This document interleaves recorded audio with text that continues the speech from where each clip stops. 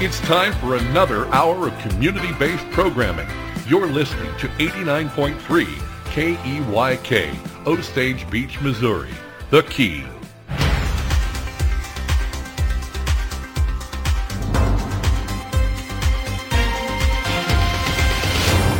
I'm Stacy Johnson, and this is your Lake Expo News Cut for Friday, December 2nd. The sale of a beautiful home on Shawnee Bend will help feed the needy at Lake of the Ozarks. Dave Leathers, owner of Lake of the Ozarks' headquartered publishing company, Showcase Publishing, presented a check for $5,000 to representatives from Share the Harvest on Tuesday, November 29th. The donation was made possible by the sale of the Inspiration Home, a Southern-inspired home built by Showcase Publishing on Shawnee Bend. On November 8th, Missourians voted yes on Amendment 3, which legalized recreational use of marijuana. Starting December 8th, the state will begin transitioning its medical marijuana license to recreational ones. The transition process will take until February, so that means recreational marijuana should be available in a few months. Consumers will be allowed to have 3 ounces of dried marijuana flower or its equivalent. More information about marijuana in Missouri at lakeexpo.com. And Christmas festivities galore this weekend. There will be tree lighting ceremonies in Camden, Stover, and Versailles on Saturday, as well as the Eldon Lighted Christmas Parade. 2 charitable events are also happening this weekend. Lake Area Christmas for Kids will be held at the Encore, and Forget Me Not Horse Rescue will host their popular holidays with the Horses event. This has been your Lake Expo News Cut. All this news and more at lakeexpo.com. Lake news, events, boating, and the lake life, lakeexpo.com. Helping out the community is as simple as joining the Key Radio team. Right now, Key Radio is looking for an individual to spread the good news about community radio at the Lake of the Ozarks. The job involves talking to local businesses about supporting our mission. You decide how much you'd like to work and get a commission for the work that you do. Sales experience is preferred but isn't required. We need you, and so does our community. Contact Bill Munhausen at 573-280-0532. Key Radio, KEYK, is an equal opportunity employer.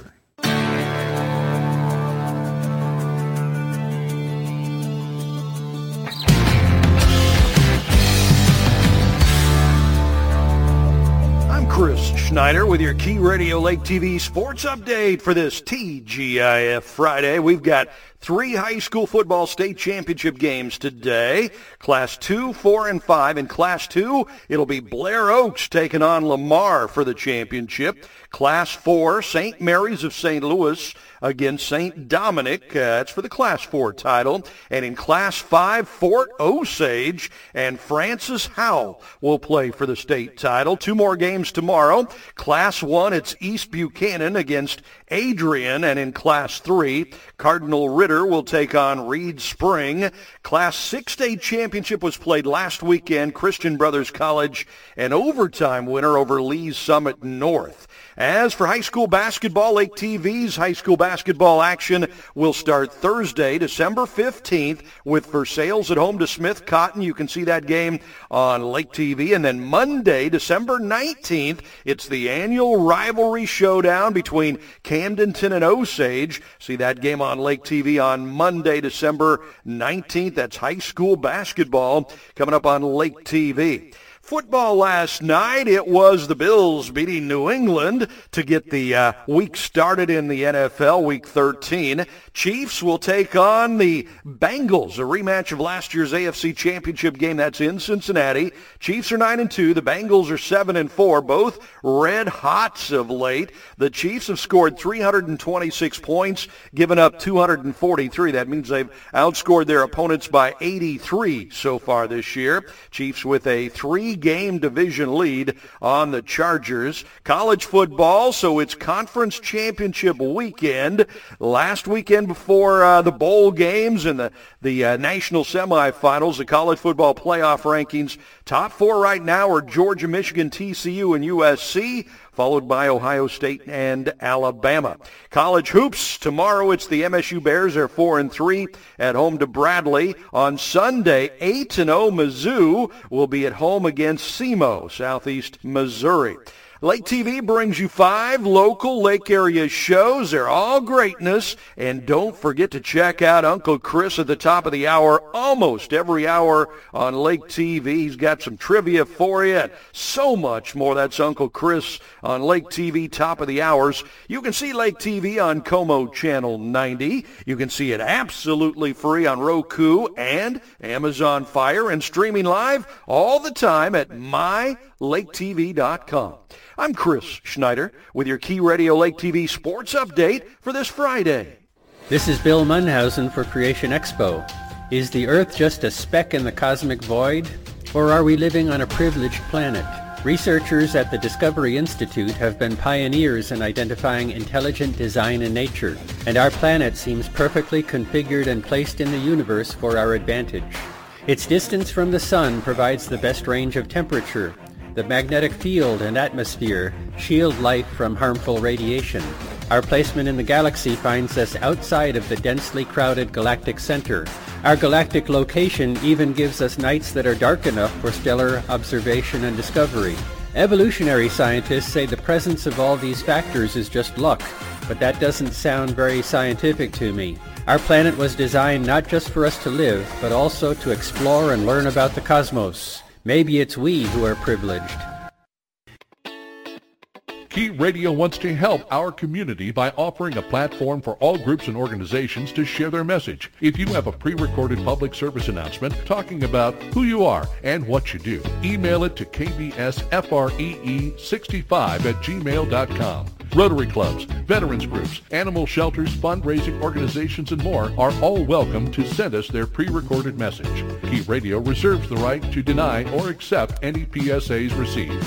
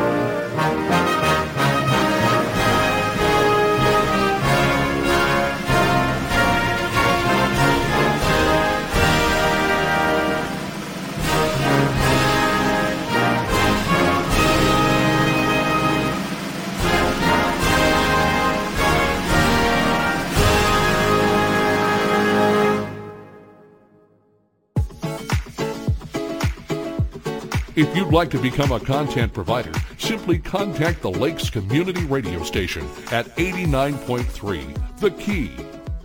Well, here we are back in the friendly confines of the world headquarters of SRG Financial Advisors for yet another adventure into, I dare not say broadcast excellence, because there's somebody else who did that and did it very well.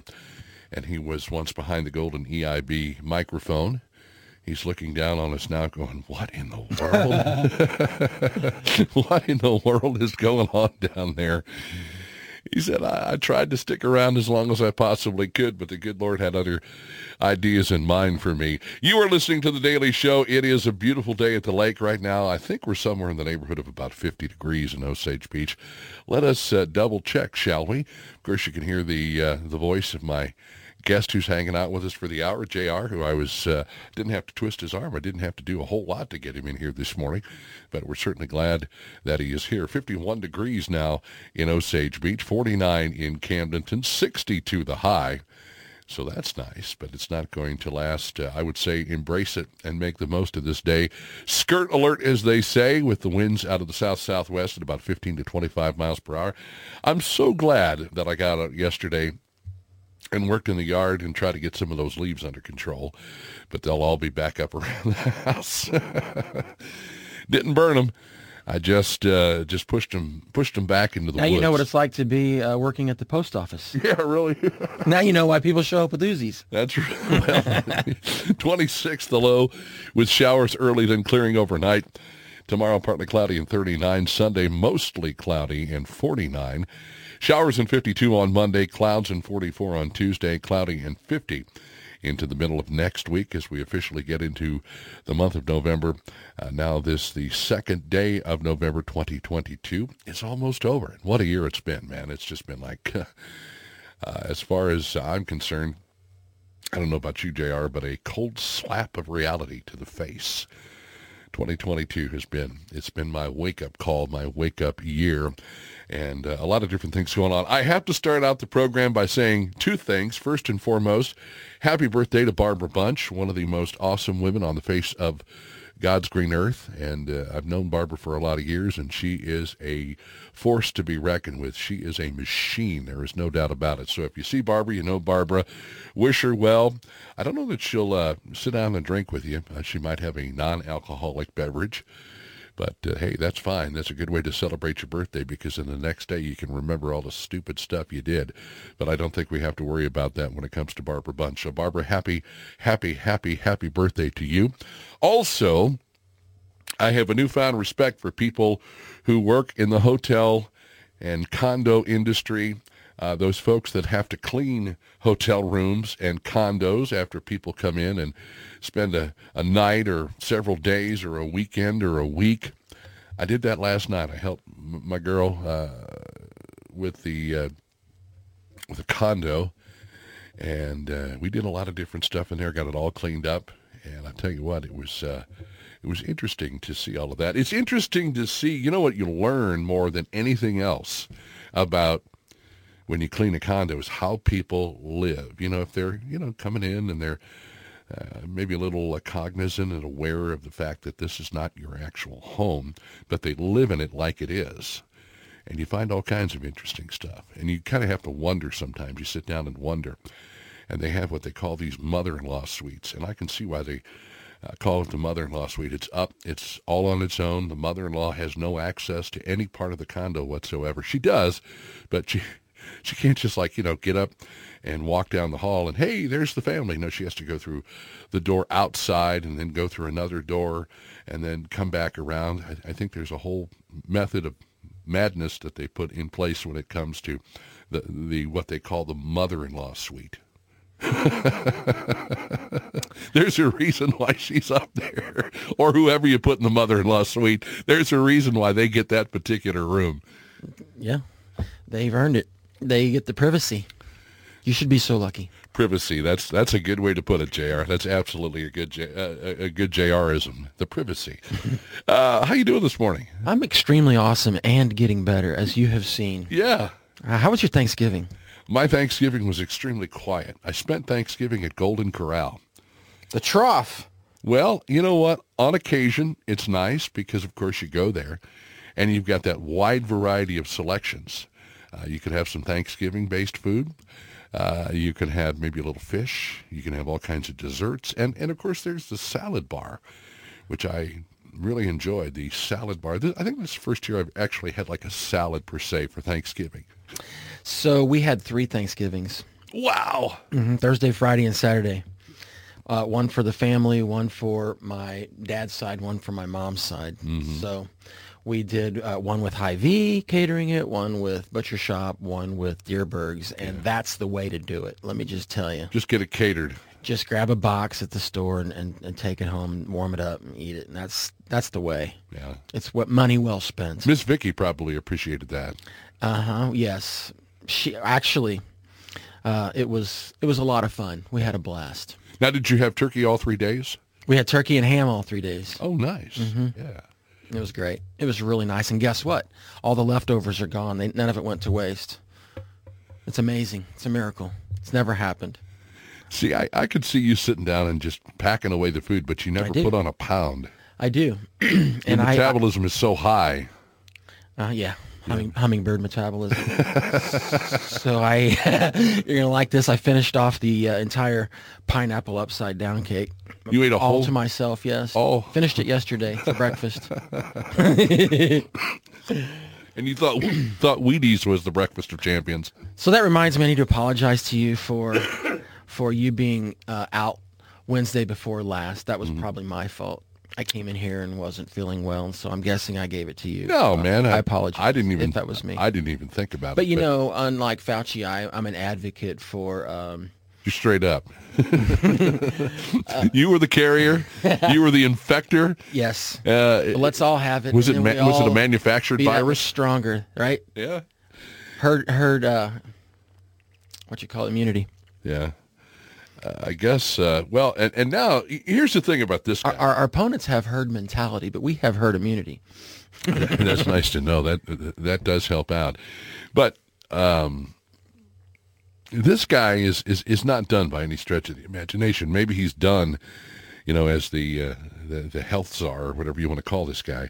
But I see a very bright future, unfortunately for him, as a consultant. Being on the talk show circuit, being on the news channel circuit, and whenever they have a disease that pops up, they're trying to thin out the herd in terms of the human population, the human race. And I talked about this guy yesterday that's an advocate for that sort of thing. He says, feed them, just don't breed them. And his whole goal is to do away with the human race so the biosphere can repair itself. And I found that on truthsocial.com. I was tooling around the other night, and I thought, there's a lot of these different websites out there, but this Truth Social website, it really does contain a lot of interesting information. It really does. One of which is my favorite, the Gateway Pundit, and then Resist the Mainstream is another one.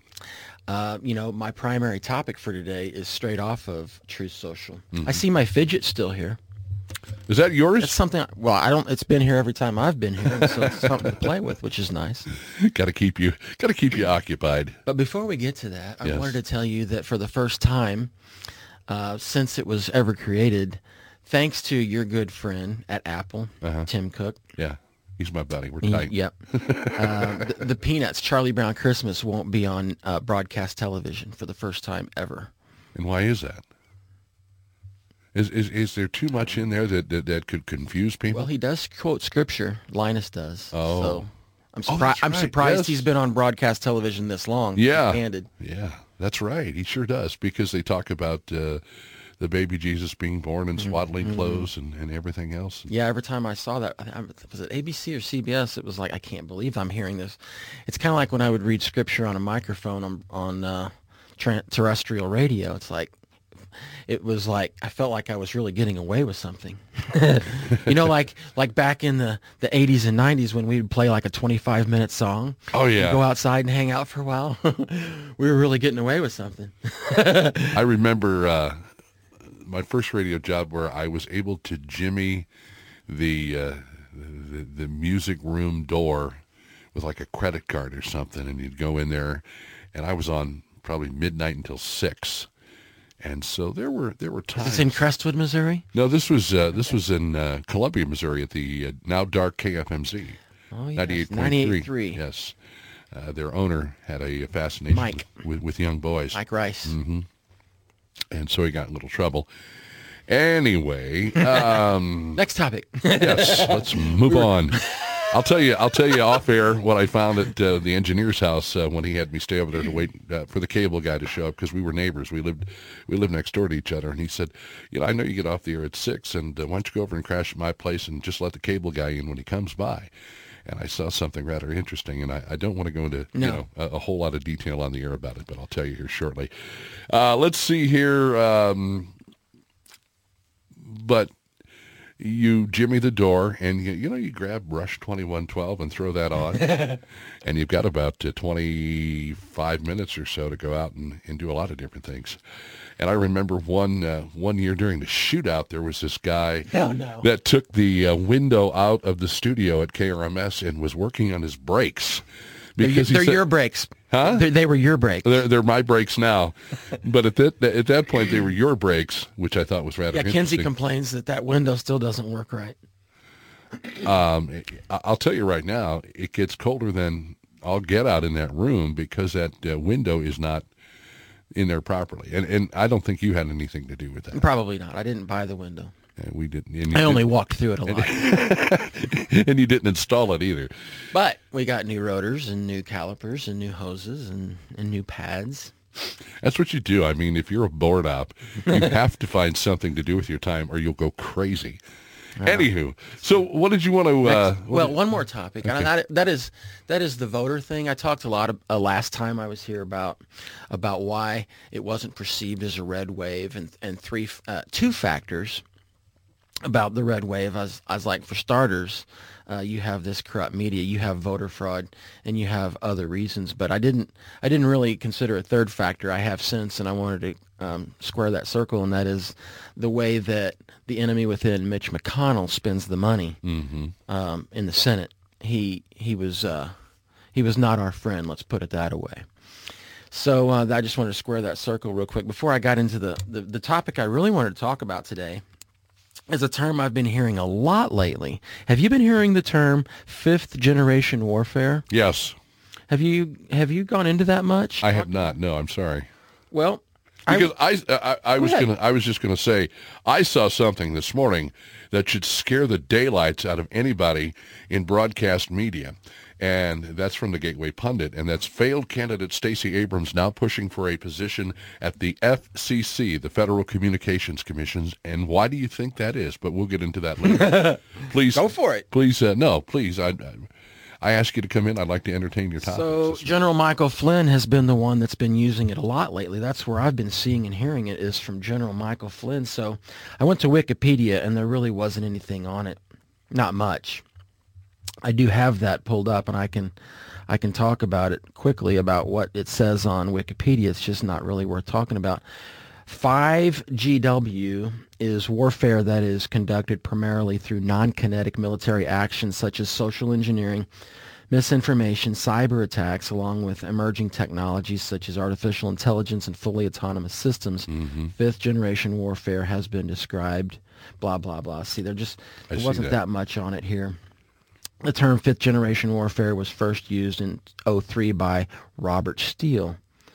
The following year, it just talks about what people have said about it. But I did find where you found stuff, and that was on True Social.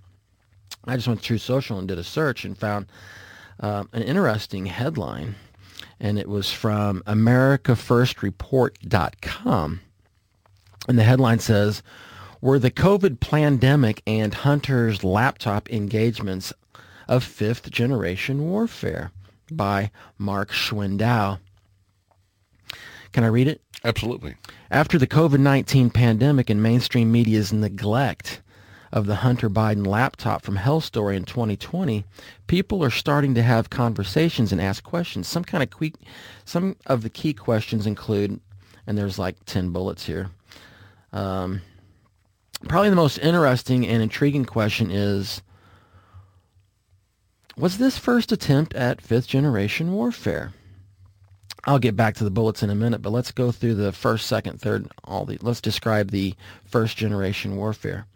If you're not familiar with the term fifth generation warfare, most of us were not. While there is some disagreement as to the divisions of warfare over time, in general, the 5 generations of warfare can be broken down as follows.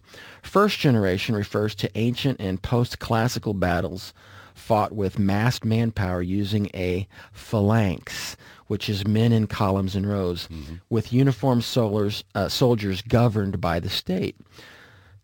Swords, spears, bows with arrows, shields, and body armor were indicative of these battles. Second generation, this term was created by the United States military in 1989. It marked the advent of the rifled musket and breech-loading weapons that used black powder or gunpowder. Rifled projectiles flew longer distances with greater accuracy to target than previous firearms. Third generation is said to be a period where facing your enemies in phalanx columns and rows gave way to trying to outmaneuver and flank your enemy on the battlefield for a greater tactical advantage. Speed, stealth, and surprise were often used to confuse and panic the enemy when they found themselves seemingly or really surrounded. This was less a generation of weaponry than a tactic. Fourth generation, this is a conflict where there is a blurring of the lines between war and politics, as well as combatants and civilians.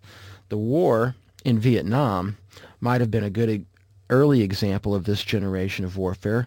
Civilians caught up on the way would adapt to whichever armed personnel was occupying their villages at the moment, Viet Cong or American military. Their end game was less about war and politics than simply working to stay alive. Terms that come out of this phase of warfare include guerrilla, terrorist, rioters. Such players make it difficult for enemies to identify a focal point to deliver a conflict-ending blow. Finally, fifth generation involves using non-kinetic military actions, which could use social engineering, misinformation, cyber attacks, artificial intelligence, and fully autonomous systems. Author Daniel Abbott wrote, "This generation war of information and perception." Operation Mockingbird refers to the CIA's 1970s involvement in journalism. The CIA is said to have bribed college students and legacy journalists and reporters to write CIA versions of events. Then Senator Frank Church established the Church Committee to investigate government operations and potential abuses. During this investigation, the CIA admitted its manipulation of the mainstream media. So the question, back to the headline, were the COVID pandemic and Hunter's laptop engagements of fifth generation warfare? And again, that question, after the COVID-19 pandemic and mainstream media's neglect of the Hunter Biden laptop story from hell in 2020, people are starting to have conversations and ask questions. Some of the key questions include, here we go, here's the bullets. Was this a man-made gain-of-function virus made intentionally to lower the world population? Number two, was it really a lab? Was it released from a lab intentionally, and if so, who was responsible? Number three, did American taxpayer dollars go into the development of this virus? Number four, who profited off the pandemic? Number five, was burying the Hunter Biden laptop story election interference? Number six, were governmental agencies involved in burying the Hunter Biden laptop story rather than actively investigating and prosecuting it? Number seven, who labeled the Hunter Biden laptop story, quote, Russian disinformation, which was knowingly an outright lie? Finally, number eight, if the public had known about this laptop from hell and its contents, would that have swung the 2020 general election to Donald Trump? Now, we've got a guy on the radio who always says that 15% of the people, after being polled, 15% said that they would have changed their vote. Mm-hmm. I argue that's a moot point. It doesn't matter because they're going to steal the election anyway. So it doesn't really even matter how that was swayed. The reason I'm so focused on this is because last time I was here, I was saying that we're in a war mm-hmm. in the United States for our survival, for our very survival. And we don't realize we're in a war because guns and grenades aren't being thrown around. It's all informational, but it's still an existential war. That's my opinion. And I don't think you're going to change my mind on it. I'm pretty sure.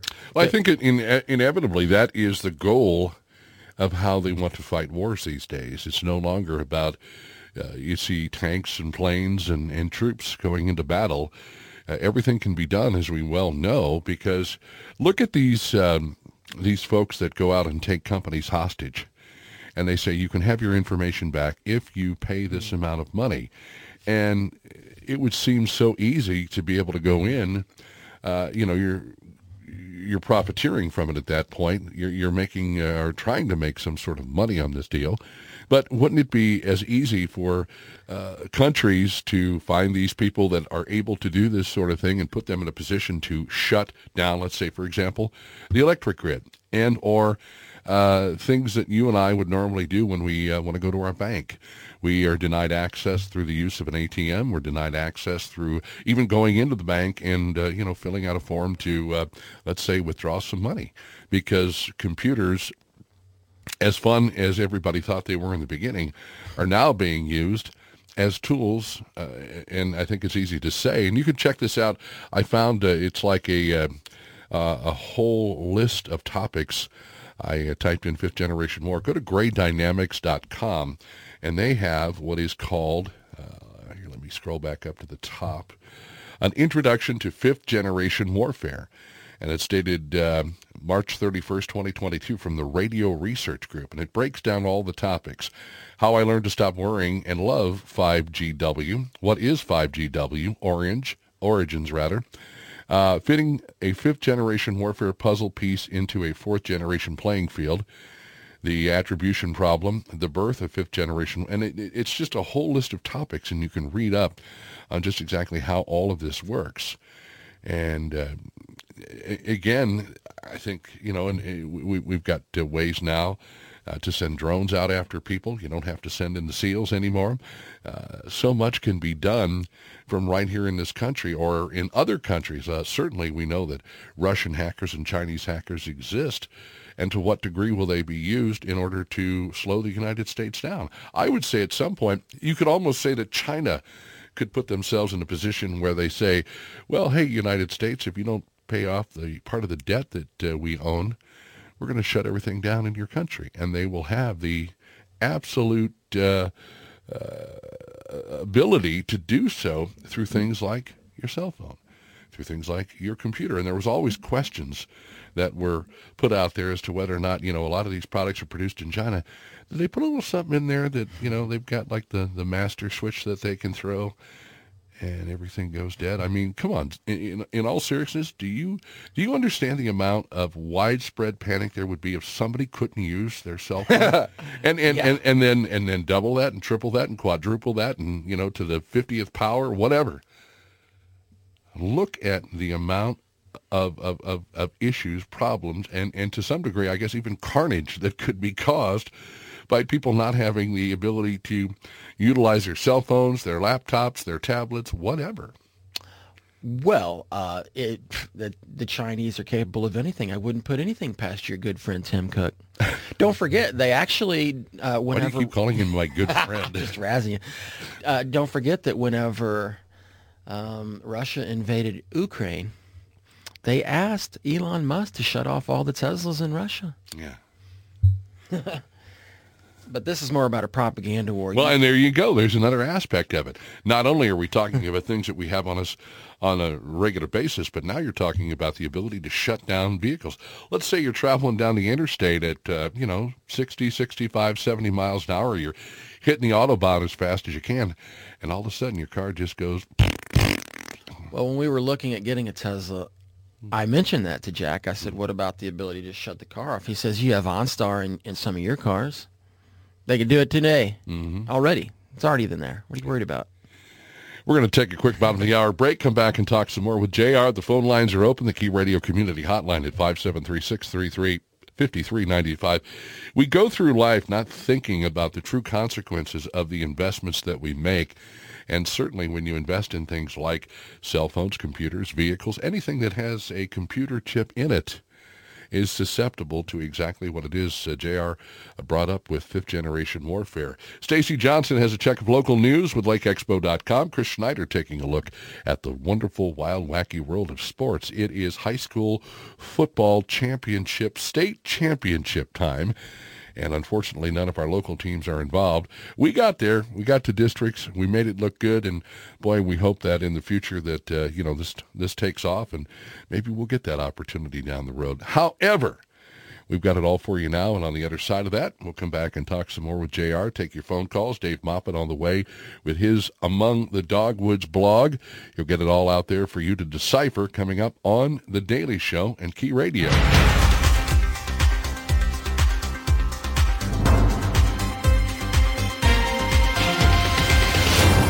I'm Stacy Johnson, and this is your Lake Expo News Cut for Friday, December 2nd. The sale of a beautiful home on Shawnee Bend will help feed the needy at Lake of the Ozarks. Dave Leathers, owner of Lake of the Ozarks' headquartered publishing company, Showcase Publishing, presented a check for $5,000 to representatives from Share the Harvest on Tuesday, November 29th. The donation was made possible by the sale of the Inspiration Home, a Southern-inspired home built by Showcase Publishing on Shawnee Bend. On November 8th, Missourians voted yes on Amendment 3, which legalized recreational use of marijuana. Starting December 8th, the state will begin transitioning its medical marijuana license to recreational ones. The transition process will take until February, so that means recreational marijuana should be available in a few months. Consumers will be allowed to have 3 ounces of dried marijuana flower or its equivalent. More information about marijuana in Missouri at lakeexpo.com. And Christmas festivities galore this weekend. There will be tree lighting ceremonies in Camden, Stover, and Versailles on Saturday, as well as the Eldon Lighted Christmas Parade. 2 charitable events are also happening this weekend. Lake Area Christmas for Kids will be held at the Encore, and Forget-Me-Not Horse Rescue will host their popular holidays with the Horses event. This has been your Lake Expo News Cut. All this news and more at lakeexpo.com. Lake news, events, boating, and the lake life, lakeexpo.com. Join 89.3 The Key for the True History Professor program featuring Professor Jim Paisley. The national media now is kind of taking advantage of people. They hit you with a big headline, and then they don't give you any information behind it. There's no context to it. Problem. And so what I'm going to try and do, on a weekly basis with the show is to try and share with you what were the events, what are the things behind the scenes here, what led to this. Professor Paisley takes a look back at history and how it relates to present-day events. But we take it on face value without having any knowledge of why. It's because the news told us. Join Professor Jim Paisley Thursdays and Saturdays at 6 a.m., 2 p.m., and 10 p.m. for the True History Professor program on 89.3 The Key.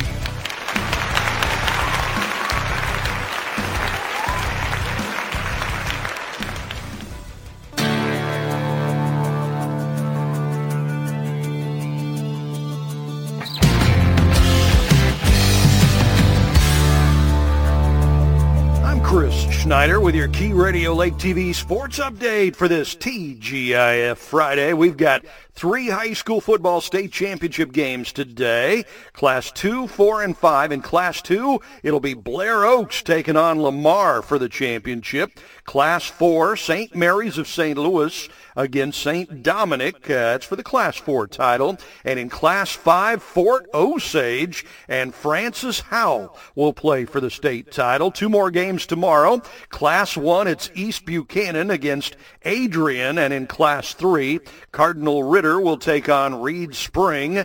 Class 6 state championship was played last weekend. Christian Brothers College, an overtime winner over Lee's Summit North. As for high school basketball, Lake TV's high school basketball action will start Thursday, December 15th, with Versailles at home to Smith Cotton. You can see that game on Lake TV. And then Monday, December 19th, it's the annual rivalry showdown between Camdenton and Osage. See that game on Lake TV on Monday, December 19th. That's high school basketball coming up on Lake TV. Football last night, it was the Bills beating New England to get the week started in the NFL, Week 13. Chiefs will take on the Bengals, a rematch of last year's AFC Championship game. That's in Cincinnati. Chiefs are 9-2. The Bengals are 7-4, both red hots of late. The Chiefs have scored 326 points, given up 243. That means they've outscored their opponents by 83 so far this year. Chiefs with a 3-game division lead on the Chargers. College football, so it's conference championship weekend. Last weekend before the bowl games and the national semifinals, the college football playoff rankings. Top 4 right now are Georgia, Michigan, TCU, and USC, followed by Ohio State and Alabama. College hoops, tomorrow it's the MSU Bears. They're 4-3 at home to Bradley. On Sunday, 8-0 Mizzou will be at home against SEMO, Southeast Missouri. Lake TV brings you 5 local Lake area shows. They're all greatness. And don't forget to check out Uncle Chris at the top of the hour, almost every hour on Lake TV. He's got some trivia for you and so much more. That's Uncle Chris on Lake TV, top of the hours. You can see Lake TV on Como Channel 90. You can see it absolutely free on Roku and Amazon Fire, and streaming live all the time at mylaketv.com. I'm Chris Schneider with your Key Radio Lake TV sports update for this Friday. This is Happy Headlines. I'm the host, David Beach, bringing you good news and heartwarming stories to help you through your day. Every one of them, seriously, like 7 days a week. I'm here. Here's today's story. Patrick Mertens needed a kidney, and his daughter Kayla shared about his need on Facebook in January. Now, when people need kidney transplants, it can take years to finally get one. It's not uncommon for there to be quite a long line of people waiting for a transplant. Patrick is 64 years old and a school custodian, but he had not told any of his coworkers at Kimball Elementary School in Kimball, Minnesota, about his situation because he didn't want to inconvenience them, and because he was more than thankful that they had set up a fundraiser to support his dialysis. But when Erin Durga, who is a third-grade teacher at Kimball, saw the Facebook post, she knew she had to do something. She reached out to him, and after undergoing tests, she got to know she was a match. The Mertens family could not believe it. Who expects a teacher to give their kidney to a custodian, said Mertens' wife, Linda. Erin says that as a child, her father was a school band director for 30 years, and he told her that the first people she should befriend in a school are the building workers, which she obeyed with all her heart. She met Patrick after she moved to Minnesota in 2011, the same year Patrick moved too. After school, they would have chats about their kids, and Erin learned that Patrick's wife ran a daycare facility, the same place her son Roan went, where the youngsters called Patrick Papa. Patrick and Erin arrived at M Health Fairview University of Minnesota Medical Center in Minneapolis. Initially, Patrick was nervous, but Erin calmed him down and insisted on speaking with him. After multiple requests, the hospital allowed her to speak with him and assured him that the surgery would be successful. The kidney transplant was a success, and Patrick has been calling Erin an angel ever since. I told Erin when I first woke up out of surgery, it was nothing I've ever felt before. It was a new life. And though the pandemic has kept them apart for a while, he still calls and sends flowers from time to time with thankfulness. Patrick's wife says, she's our miracle, our angel. We'll forever be grateful for her. Well done, Erin. That is commitment. That isn't just making someone's day. That's making someone's life. And it's definitely making a happy headline. Thank you for listening. Stay happy, stay healthy, and find a way to make someone's day. If you've got a topic you'd like to share with the community, contact us right here at 89.3 The Key. Glad to have you back with us now at 8:41. It is a beautiful day to be alive and live at the Lake of the Ozarks. Enjoy this 60-degree weather, 62 for the expected high today. We are going to get some mileage out of that. A southwest wind at about 15 to 25 miles per hour. Probably not a good day to burn. You might want to check with your local fire protection district first. They would probably second that emotion. And, 62 the high, but then we'll have, we're going to drop down to 26 for the overnight low. Maybe some showers early, then clearing overnight. Partly cloudy, 39 tomorrow. Mostly cloudy, 49 on Sunday. Big Chiefs game on Sunday as well as they take on the pesky Cincinnati Bengals who knocked them out of things last year, right? Showers and 52 on Monday. Rain chance at about 40 to 45% at this point.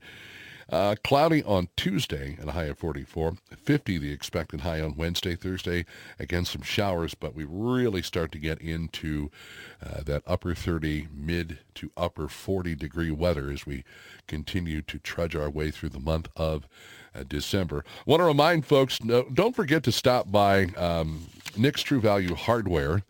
See my buddy Chris Coulter over there and grab a candy cane off the tree and go out and make some young person's Christmas that much brighter. You can stop by Monday through Friday from 2 to 6, tomorrow, Saturday from 11 until 5, Sunday from noon until 4. You select a candy cane from the tree at Nick's True Value Hardware. They also have candy canes available on the tree at the Tri-County YMCA in Osage Beach, just across the street from us. The canes are tied to a card with the name of a child in need in our lake community. You can purchase some gifts. $75 to $100 is what they're asking or what you can afford. Return the gifts with the card to Nick's True Value Hardware store, and the Rotary Club will then deliver all gifts. You don't even have to wrap them. They'll take care of that, but I do believe they're asking folks to bring in a roll of wrapping paper with the gifts, and we stopped in last Saturday, got a little 6-year-old girl's card. Cool. She wanted some crafts, she wanted some girly things, and we fulfilled her wishes, and so Merry Christmas to that young girl. Merry Christmas to everyone. And thank you so much for doing what the good folks do with Lake Ozark Rotary Club. Did you know Candyland has been around since 1984? No. Yeah. 1984 they've been doing Candyland. You're not talking about the plantation from Django Unchained, are you? No, I'm not. Amazing. But no, it's been around since 1984. And as of this particular point, they have served over 12,500 local children. And for one reason or another, if you'd like to make a cash donation because you just don't have time to get out there and shop, you can contact Kevin Wood at 636-262-8051, Ron Dodge at 573-578-9025, or Chris Coulter at 515-720-1925. Go to Facebook and search Lake Ozark Rotary Club -noon. Like their page for updates and more information, or maybe just join Lake Ozark. Do you belong to any of the clubs like Rotary or Kiwanis or the Elks or any of those? I do not. You do not? I thought about getting involved in that. I'm getting to that point where when I got a little free time, I'd like to maybe do something cool and help out some folks in our area. I like being home. Yeah. I think, you know what, though? I think you help out people, and a lot of people just don't know it. So Appreciate that. Thank you for all the people that you've helped out, myself included. 8:45 is our time. What did you have there? I actually, before I resume this 5GW discussion, I do have one pebble in my shoe that I would like to talk about, and that is when we vote. We should vote one day. Somewhere along the way, we decided to do absentee voting or early voting for the convenience of the voter, and I disagree with it. I think it's this little tiny pinhole that the left has driven a Mack truck through to steal our votes, to steal the election, because their policies wouldn't otherwise sell. Nobody would ever vote themselves into socialism. So do you really sincerely believe that Mitch McConnell honestly gets reelected every year? That's an absurd, or every 6 years. No way. He's got like a 6% approval rating. 6%. Wow. I can do a little better than that. So, I hear people saying, it's really nice. We already voted. And I just think that you should vote one day. And if you're out of town, you're on vacation, sorry, you don't vote that year. Excepting for the military or the overseas military, you vote that day or you don't vote, period. If you don't take it that seriously, if you can't, what is it, the first Tuesday after the first Monday in November, if you can't be home for that, then just tough cookies. Well, I think that lends itself to all of the people that don't vote and then complain about the state of the nation. Because if people really care, they get out there and vote. I mean, let's find something we can compare in terms of urgency when something happens, when something goes wrong. For example, your cell phone. When your cell phone screws up, don't you make the trek to the cell phone store? If it's 5 miles, if it's 50 miles, if it's 500 miles from your house, people will still drive that distance to get their cell phone taken care of. Now, voting, which of course could inevitably affect your cell phone in some way, shape, or form, that's not such a big deal. Well, I got to pick up the kids, and I got to drop off the kids, and then I got to go to work, and I got to do this, and I got to do that. Voting, to me, I mean, there's people around this world that don't get the opportunity that you get here in the United States. And I remember when there was, was it Iraq or was it Iran, when they allowed them the opportunity to go out and vote. Iraq. They had purple fingers. And they had purple fingers, absolutely. And those people were just overjoyed. I mean, they were being watched like hawks, I'm sure, and maybe some of them aren't with us anymore because they, caught them on tape or were able to see through their veil or whatever. But the whole point being is those people, people lived and died and never got the opportunity to vote. And then that happened in that country. And I don't know if it still happens or not. I'm sure it does. I haven't heard any different. But, that's how important voting is to people who can't have the opportunity. And that's, again, why I think certain people are attracted to this country that go through the process of citizenship the right way, because at some point, after they, become a citizen and go through all the things that they're supposed to go through legally, maybe they get that opportunity to vote. And when they do, they take it very seriously. So the Declaration of Independence, the Constitution, our founding documents, the Bill of Rights, it's all about liberty. And to me, that's the struggle. That's the fight. That's what animates me is liberty. And the Constitution talks a lot about voting. It's our entire form of government. So that is why the left has set their sights on basically corrupting it and using it to their advantage. So what I'm saying is, okay, we tried absentee, we tried mail-in, we tried early. No, the juice isn't worth the squeeze. Let's go ahead and make it one day. You show up, that's it. No other option, period. Years ago, we're going to save our nation. Yeah, years ago, I always thought that was the way we did it. Other than the military, overseas ballots, I say you're there or you don't vote. That's just me. That's the pebble in my shoe. Because I hear people saying, oh, this is really convenient, being able to go in and vote early. Well, that's great, but you're losing your nation. I have to agree with something. We were talking about fifth-generation warfare. Amen, J.R. Liberty, says Ike Skelton. Maybe why China buying up land, take us from within. Now, there's a nice two-pronged attack. You come into the country, as the Chinese are doing. They're buying up Detroit like nobody's business and other parts of this country. And then you've got the people over there ready with the cyber attacks. So you've already got operatives in the country, and then you throw the switch in China, and guess what? Hey, it's a done deal, just like that. And not a shot has been fired. Well, and that takes us back to Gen 5 and the shots not being fired. Don't think that the Democrat Party at all wouldn't love to get us into a second civil war. They got us into one. They'd love to get us into another. And they really would love for a Trump nation to rise up. And we could, believe me, we'd take them out in a matter of minutes. These loafer wearers, these people that are supposed to be such great outdoorsmen, the only time most of them are in the outdoors is if they're on a tarmac. Right? Yeah. So the fight is the fifth generation, and Michael Flynn's the one that's talking about it. And Trump and the patriots in the military, in my estimation, are in control. The game's already won, and they're going to defeat the evil left within without firing a shot. And this is how we're doing it. It's propaganda war, and I talked about it a lot when I was on the air for 9.5 months. It's hard to fight a propaganda war, and there's a lot of things that are going on that we don't recognize because propaganda is a really interesting topic. But Elon Musk is definitely a soldier. He's more like a major in this fight. In the propaganda war by what he's done by calling their bluff on Twitter. Twitter was built out of our money, out of DARPA funds. It was used, and it was all about being a propaganda wing for the deep state.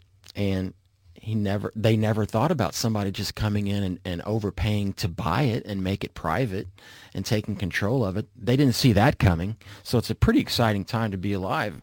The battles, the war is already won, but we still have some battles to fight. In my estimation, at least, this is how I see it. But I did want to read something off of Badlands Media. And Badlands Media has a lot of authors, and some of them are really, really good. I love Badlands Media. And I wanted to read this one, and KB has agreed to indulge me to try to buzz through these paragraphs quickly because it talks a lot about what I'm talking about right now. You ready, sir? Go for it. It is often said that desperate times call for desperate measures. Far be it from me to disagree.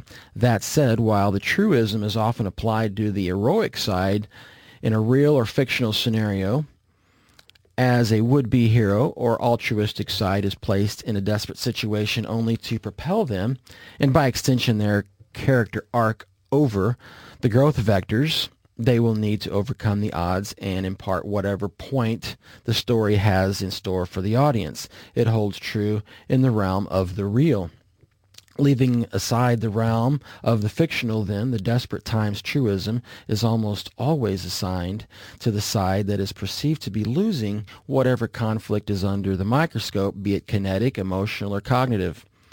And while I do believe we're living in desperate times as we continue to attempt to first parse and then map out the various twists and turns in an ongoing fifth-generation war, some are only now becoming aware of Where I disagree with the doomer's refrain, or those more prone to cynicism and closed pathway, emotional thinking is that I believe the collective enemy are currently exhibiting the behavior far more readily than any patriots we might ostensibly refer to as those fighting on our behalf on this movable, often obscured game board.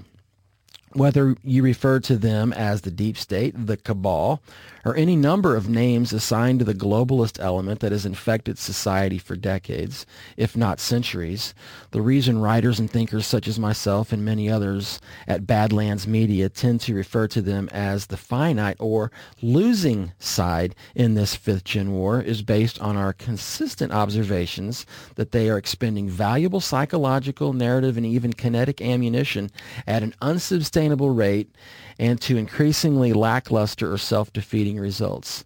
In short, as I began painting the picture months ago during my Righteous Russia series, the beast currently finds itself trapped in a ravine at the edge of the world. It has grown tired and is bleeding from many wounds as hounds harry it from the edges and hunters shadow it from the cliffs. It is paranoid and reactive, more prone to lunging and swiping and biting than thinking. Its movements are fast, and while still dangerous, its attacks are erratic, and each outward move it manages to action in order to prolong its sorry, hateful life only serves to push it one step closer to the moment it goes over the edge completely, or collapses in the red-stained ice and snow it has dug bloody trenches in during its dying throes. You see, while the beast is doomed, and while the beast knows it's doomed, to the hounds closest to its snapping maw, its torn, rippling hide, its sharp, splitting claws, it's still a deadly thing, and one whose power seems magnified as it approaches its inevitable ending. So then, if we leave the realm of poetry aside, a difficult task for me, as my readers know all too well, and focus on the actual in light of the ongoing shadow war, what moves we have seen on the proverbial game board of late, who has actioned them and who has reacted to them lately. As I have argued in recent pieces and in recent appearances on the Badlands Media Network, Donald Trump, the closest thing we have to an anointed commander and leader of the global, yes, worldwide sovereign alliance that is rising to beat back the forces of Marxist communism, has been extremely active on the game board. As I argued in a recent piece entitled The Master, Trump's deployment in this fifth-generation war are almost always potential lately in nature. By this I mean I have argued rarely kinetic, and in recent even when he was public commander-in-chief of the most Trump's powerful deployment in this fifth-generation war, they are rarely actual, almost always even in the political realm. In nature, by this in terms of overt moves and counter-moves. No, his best moves are also his most oft-deployed, and these exist in the realm of narrative. When I refer to Donald Trump as a master, I'm referring to his ability to provoke all sides into strong engagements with whatever story he chooses to tell, where many, even those in this community, and ostensibly on Trump's side, often fall prey to his cleverness. However, is in the reactions such narrative deployments provoke. While these reactions are understandable and even expected, they often appear to be silly and even embarrassing in hindsight. And when the emotional tide recedes, we're usually left with a section of the game board that has been rendered in more stark, obvious detail to us, and most certainly to Trump and his allies, than it was before he took the stage for his latest psychological magic trick. As I argued in All Assets Deployed, here at Badlands Media last week, I believe Trump's recent announcement from the announcement on November 7 to the announcement of his candidacy for 2024 on November 15 to his recent deployment to counter the weaponization of the Department of Justice on November 18 served several purposes at once. Number one, in appearing weak when he was, in fact, stronger than ever on the eve of another contentious and largely fraudulent election cycle, and one that was far more successful for our side than cynics would have you believe, Trump managed to get all of the wolves in sheep's clothing in Con Inc. and the controlled opposition within the alternative media to reveal their true colors and throw in with the first controllable, in their view, America First leader other than Trump they could find.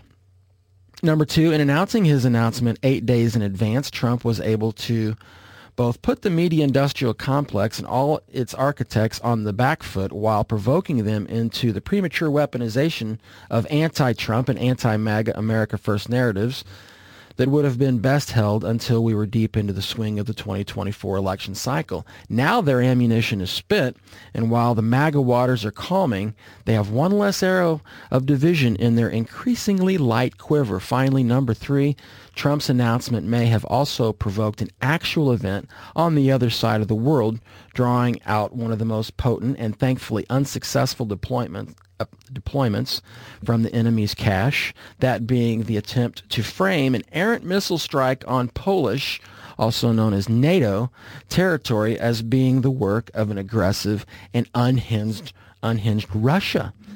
Taken together, these objectives represent a veritable coup on the part of Trump and his allies to both smoke out those in our movement who are a little more than charlatans at best and malicious Judas goats at worst, while also causing some of the few kinetic hot factions to reveal themselves on the international game board so that they might first be exposed and later be removed either by American or more likely allied Russian forces, so that the next errant strike is even less successful than the last. Applying bicameral thinking to this framework, we might also start to see the many ways in which Trump and his allies' deployments serve not only the aforementioned ends targeted at the various enemy factions, but also serve to simultaneously seed the collective mind with some of the Marco concepts that this truth community has been engaging with for years.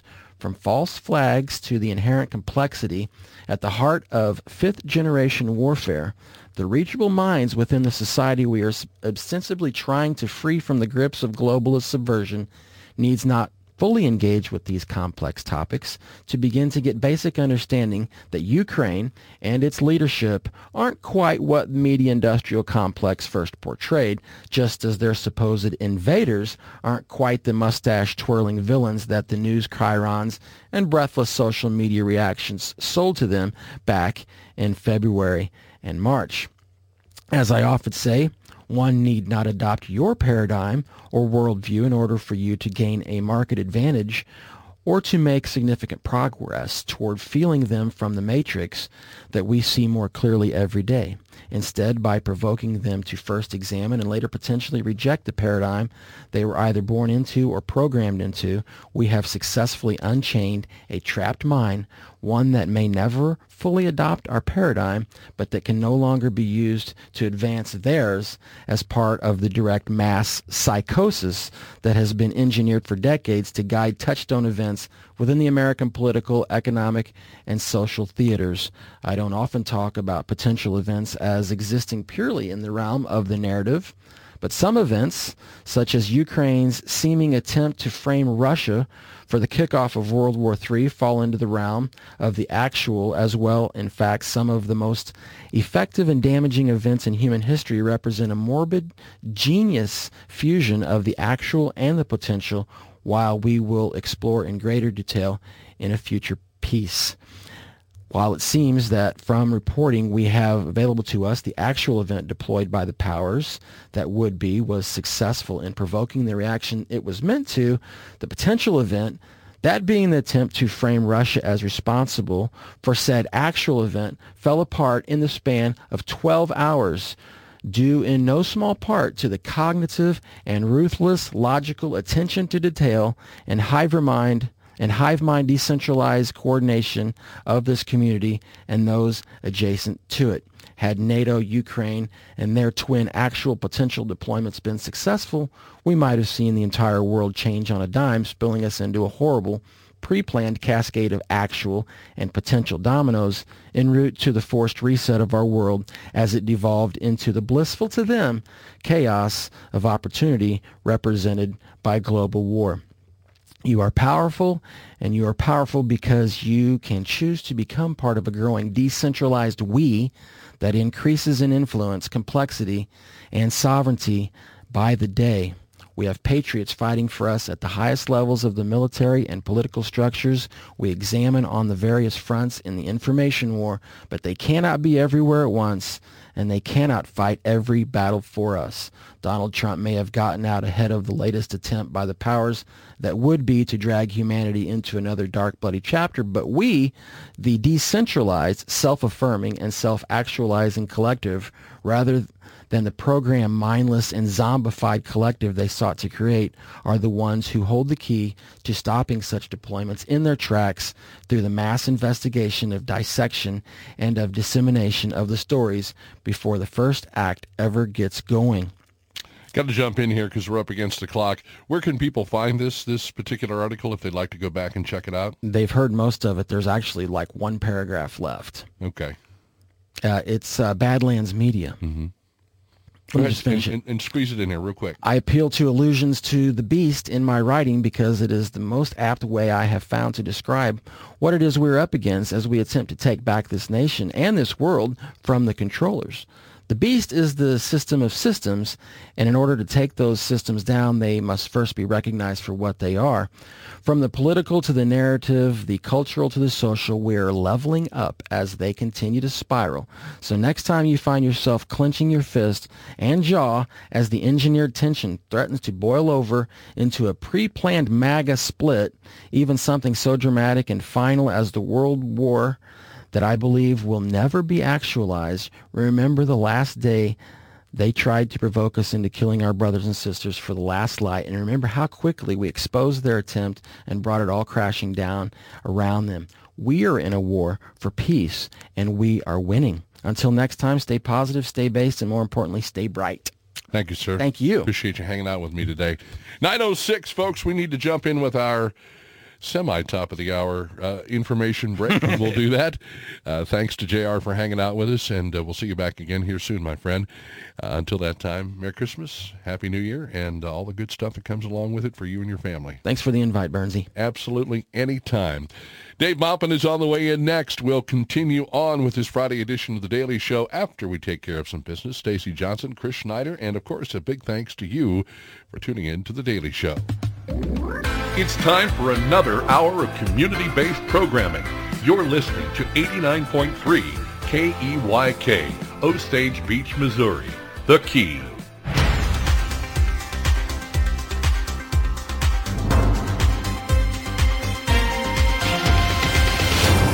I'm Stacey Johnson, and this is your Lake Expo News Cut for Friday, December 2nd. The sale of a beautiful home on Shawnee Bend will help feed the needy at Lake of the Ozarks. Dave Leathers, owner of Lake of the Ozarks' headquartered publishing company, Showcase Publishing, presented a check for $5,000 to representatives from Share the Harvest on Tuesday, November 29th. The donation was made possible by the sale of the Inspiration Home, a Southern-inspired home built by Showcase Publishing on Shawnee Bend. On November 8th, Missourians voted yes on Amendment 3, which legalized recreational use of marijuana. Starting December 8th, the state will begin transitioning its medical marijuana license to recreational ones. The transition process will take until February, so that means recreational marijuana should be available in a few months. Consumers will be allowed to have 3 ounces of dried marijuana flower or its equivalent. More information about marijuana in Missouri at lakeexpo.com. And Christmas festivities galore this weekend. There will be tree lighting ceremonies in Camden, Stover, and Versailles on Saturday, as well as the Eldon Lighted Christmas Parade. 2 charitable events are also happening this weekend. Lake Area Christmas for Kids will be held at the Encore, and Forget-Me-Not Horse Rescue will host their popular holidays with the Horses event. This has been your Lake Expo News Cut. All this news and more at lakeexpo.com. Lake news, events, boating, and the lake life, lakeexpo.com. Helping out the community is as simple as joining the Key Radio team. Right now, Key Radio is looking for an individual to spread the good news about community radio at the Lake of the Ozarks. The job involves talking to local businesses about supporting our mission. You decide how much you'd like to work and get a commission for the work that you do. Sales experience is preferred but isn't required. We need you, and so does our community. Contact Bill Munhausen at 573-280-0532. Key Radio, KEYK, is an equal opportunity employer.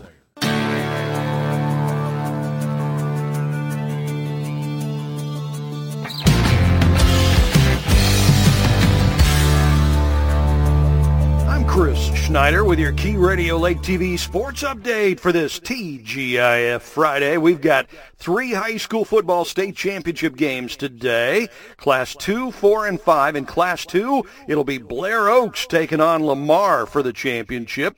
Class 4, St. Mary's of St. Louis against St. Dominic. That's for the Class 4 title. And in Class 5, Fort Osage and Francis Howell will play for the state title. 2 more games tomorrow. Class 1, it's East Buchanan against Adrian. And in Class 3, Cardinal Ritter will take on Reed Spring.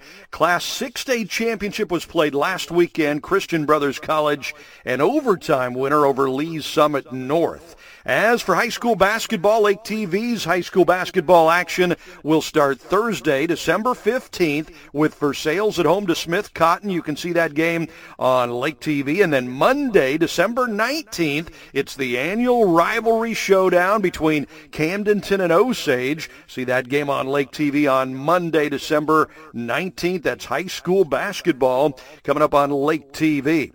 Football last night, it was the Bills beating New England to get the week started in the NFL, Week 13. Chiefs will take on the Bengals, a rematch of last year's AFC Championship game. That's in Cincinnati. Chiefs are 9-2. The Bengals are 7-4, both red hots of late. The Chiefs have scored 326 points, given up 243. That means they've outscored their opponents by 83 so far this year.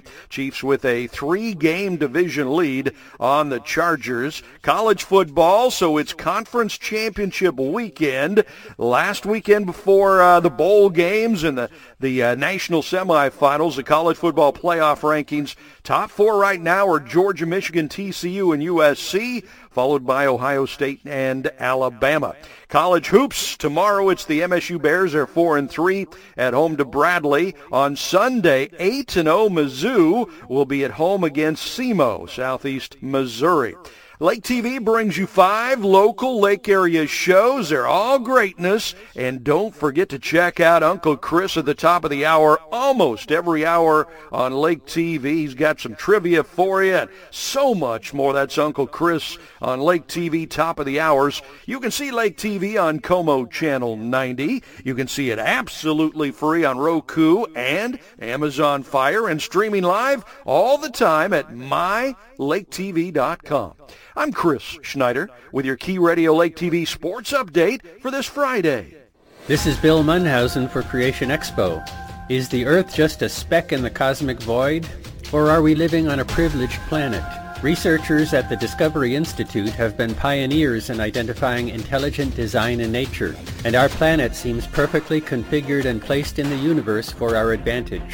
Its distance from the sun provides the best range of temperature. The magnetic field and atmosphere shield life from harmful radiation. Our placement in the galaxy finds us outside of the densely crowded galactic center. Our galactic location even gives us nights that are dark enough for stellar observation and discovery.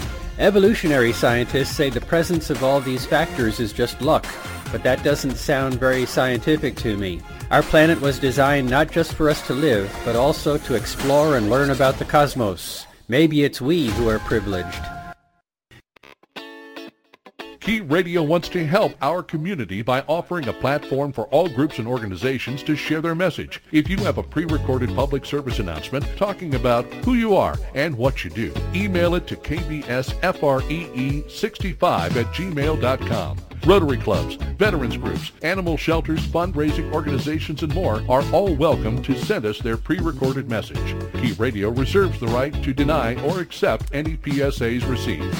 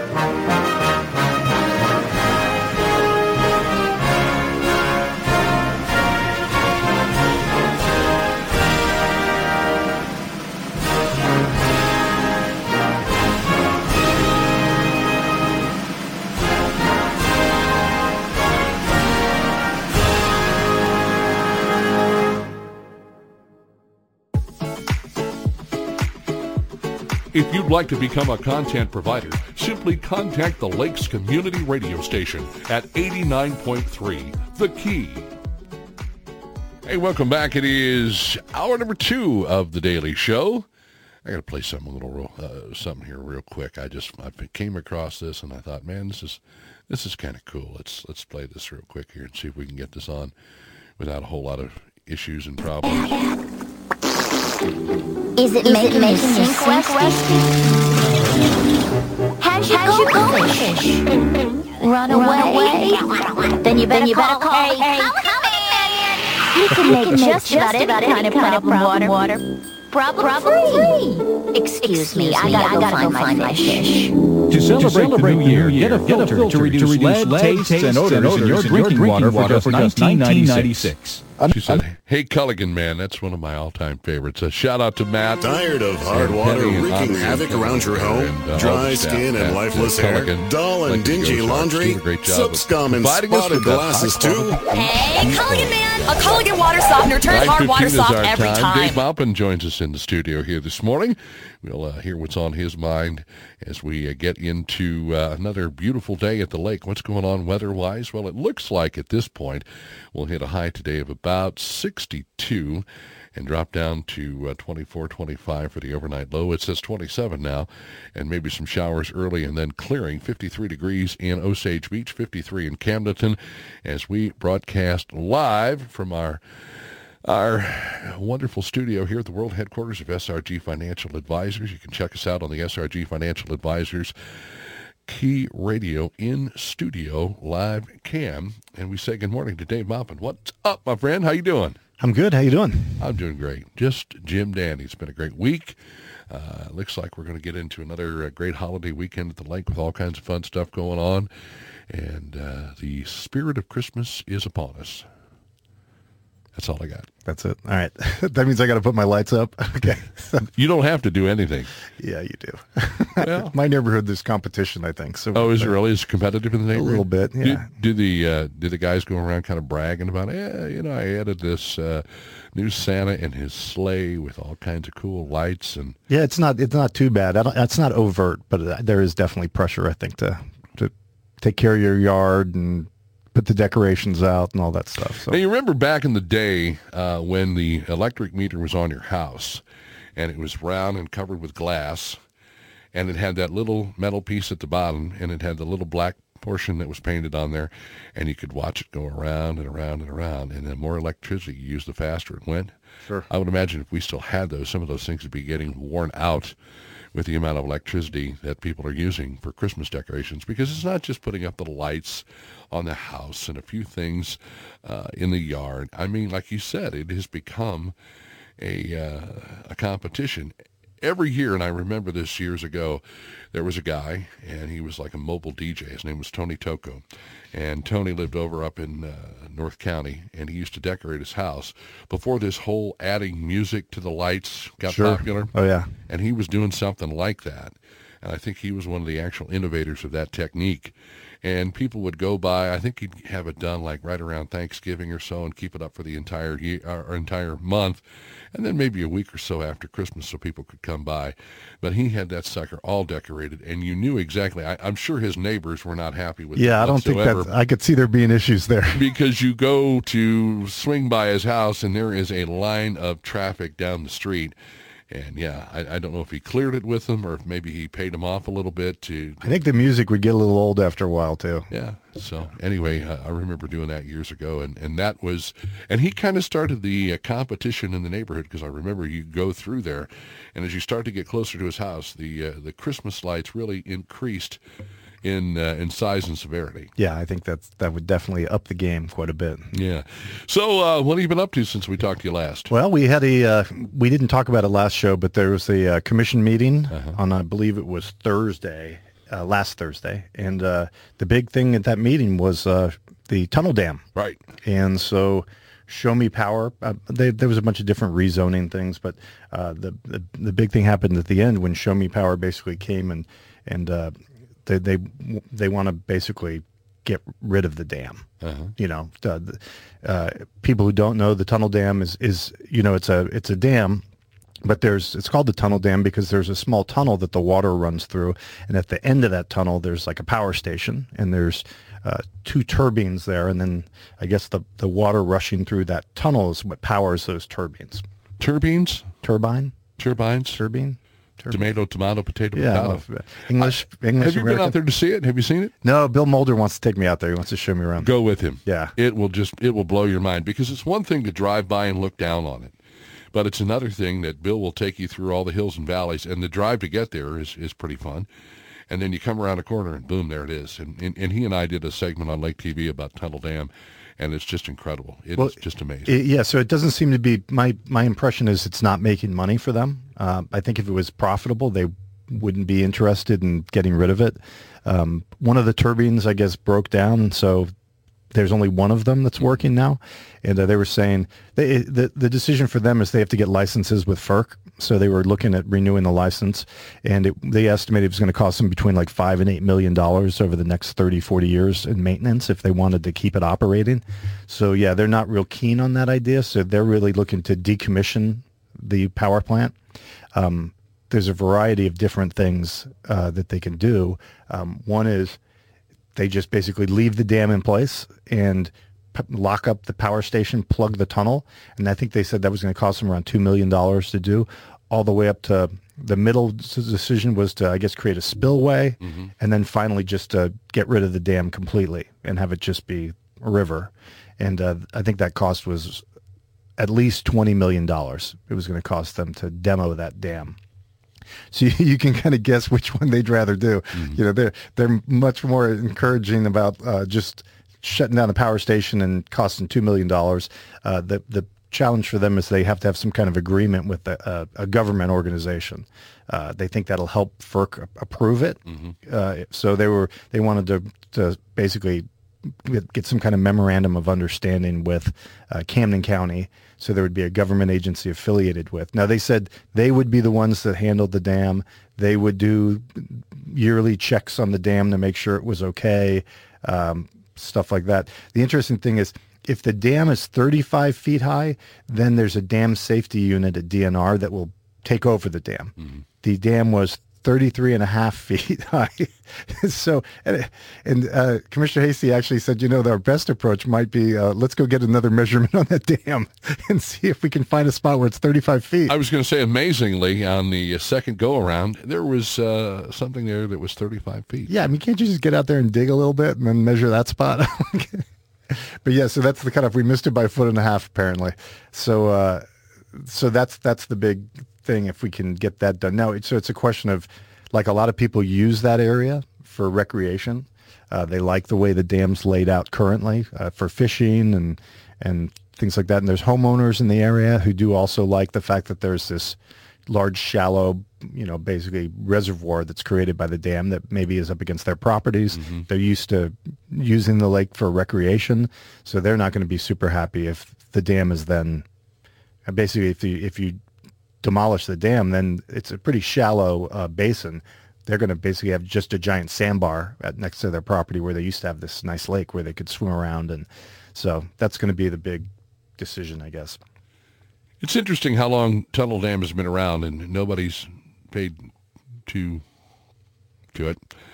And now that, they're talking about demolishing it, then everybody's a little uptight about it. And interestingly enough, people that you wouldn't normally think that might, want to get involved in how they're going to handle this.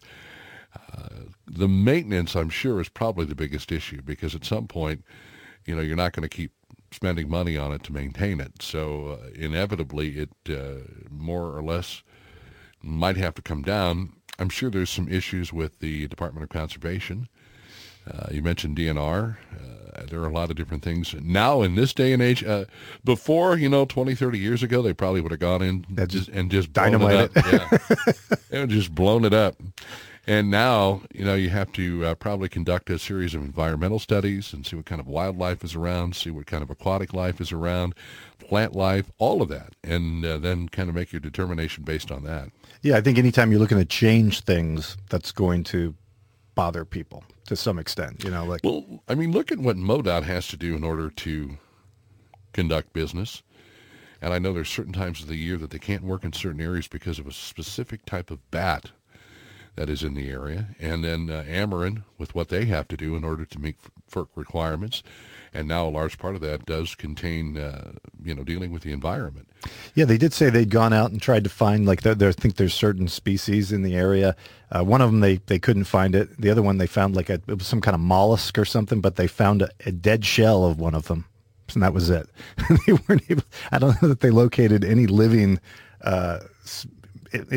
examples of the actual species that they were looking for in the area to see if they were out there. They've tried to sell it and nobody wanted to buy it, because again, I don't think it generates a whole lot of power. And the other problem is any other electric company, I guess the way the lines are set up, Show Me Power is kind of all around it. And so even if someone did buy the dam, it would be difficult for them to get that power out of there to sell on the market or anything like that. You need to go out there because it's a very, very interesting setup, how you can drive by and look down on it and then actually go around. And, for years people have gone out there and kind of set up along on the rocks and, made little campfires and hung out by it. And it's really kind of a neat thing to see. I thought it was just amazing. You come around the corner and there it is, just in all its glory. It would be a shame to see it to get torn down. It certainly would. But as is the case, I guess, if it's not making money, then we know how things end up there. It looks like they're leaning to just keeping it there. Just because, one, Show Me Power does not want to spend $20 million. And, I think there was a lot of feedback from local people that they liked it the way it is as far as recreation. So, I guess the real question is, like you said, can you trust Show Me Power to 40 years from now agree that they're going to keep maintaining this dam? Right. Like when some issue comes up or something like that. Second phone call. Caller, good morning. You are on The Daily Show. What's up? Hey, good morning. One of the problems we've got here with this thing is the same thing that us here in the Midwest gave California a hard time for about the doggone smelt fish. So they tore out their reservoirs and started dumping fresh water into the ocean instead of using it for irrigation. And here we have a situation, and I asked Show Me Power if they could be profitable if it wasn't for all the FERC and other regulations that they had to deal with. They couldn't give me the answer because I guess these companies, and I know the federal government's got them over a barrel in a lot of different ways. These companies are so used to having to deal with these regulations that they don't even consider that there's another way anymore. And I just find it unfortunate that this entire situation is occurring. If it's not profitable for Show Me Power to run it, that's fine then, shut it down. But FERC and the EPA want it destroyed because of the doggone fish or a salamander or some other crud like that. That's a mollusk. There was a mollusk. A lot of things. A mollusk. It's the same problem we have with a lot of the creeks. We can't dig creek gravel out anymore because of, again, a salamander or whatever the heck is going on, the hellbender or what have you. And now the farmers are complaining because when the water does flood, it's now running out into their fields. It's bringing a lot of gravel into their fields, and it's washing the topsoil down the river. And so you tell me which is more environmentally problematic, all the silt that is now being brought into the waterway, or if we would just, dig some gravel out of it once in a while. Case in point that is getting national attention is these lobster fishermen up in Maine, and now they can no longer fish for these lobsters. Well, their nets that they use apparently could very easily ensnag some sort of a whale. There's like 350 of these a particular species of whale left, and there's never been any evidence that their nets have done any harm or killed any of these whales that they're talking about. So it was all started, I believe, by Whole Foods, who decided that they didn't want to purchase these lobsters anymore because this specific whale, I guess, I would imagine if there's only 350 of the species left, it would be considered an endangered species. But the governor of the state of Maine has come out and said that there is absolutely no proof whatsoever that these lobster fishermen whose jobs are in jeopardy because somebody decided to hop on the environmental soapbox has said that there is absolutely no proof whatsoever that these nets have harmed, damaged, or even killed this particular species of whale that they're talking about. So there you go. Once again, with that type of talk, and it's prevalent all over the United States. But then you look at some of these companies that dispose of nuclear waste and how they do that. Well, if you got the money and you got the lawyers, I guess you can pretty much do whatever you want there, no matter how that harms the environment that it is placed in, whether it's buried in the ground. And then I think, do you remember a few years ago when I believe it was out in Colorado where they opened up a mine shaft and they found some sort of chemicals out in Colorado, and there was a big deal about that because I think it was getting into the water, the aquifer and the river and things surrounding the area.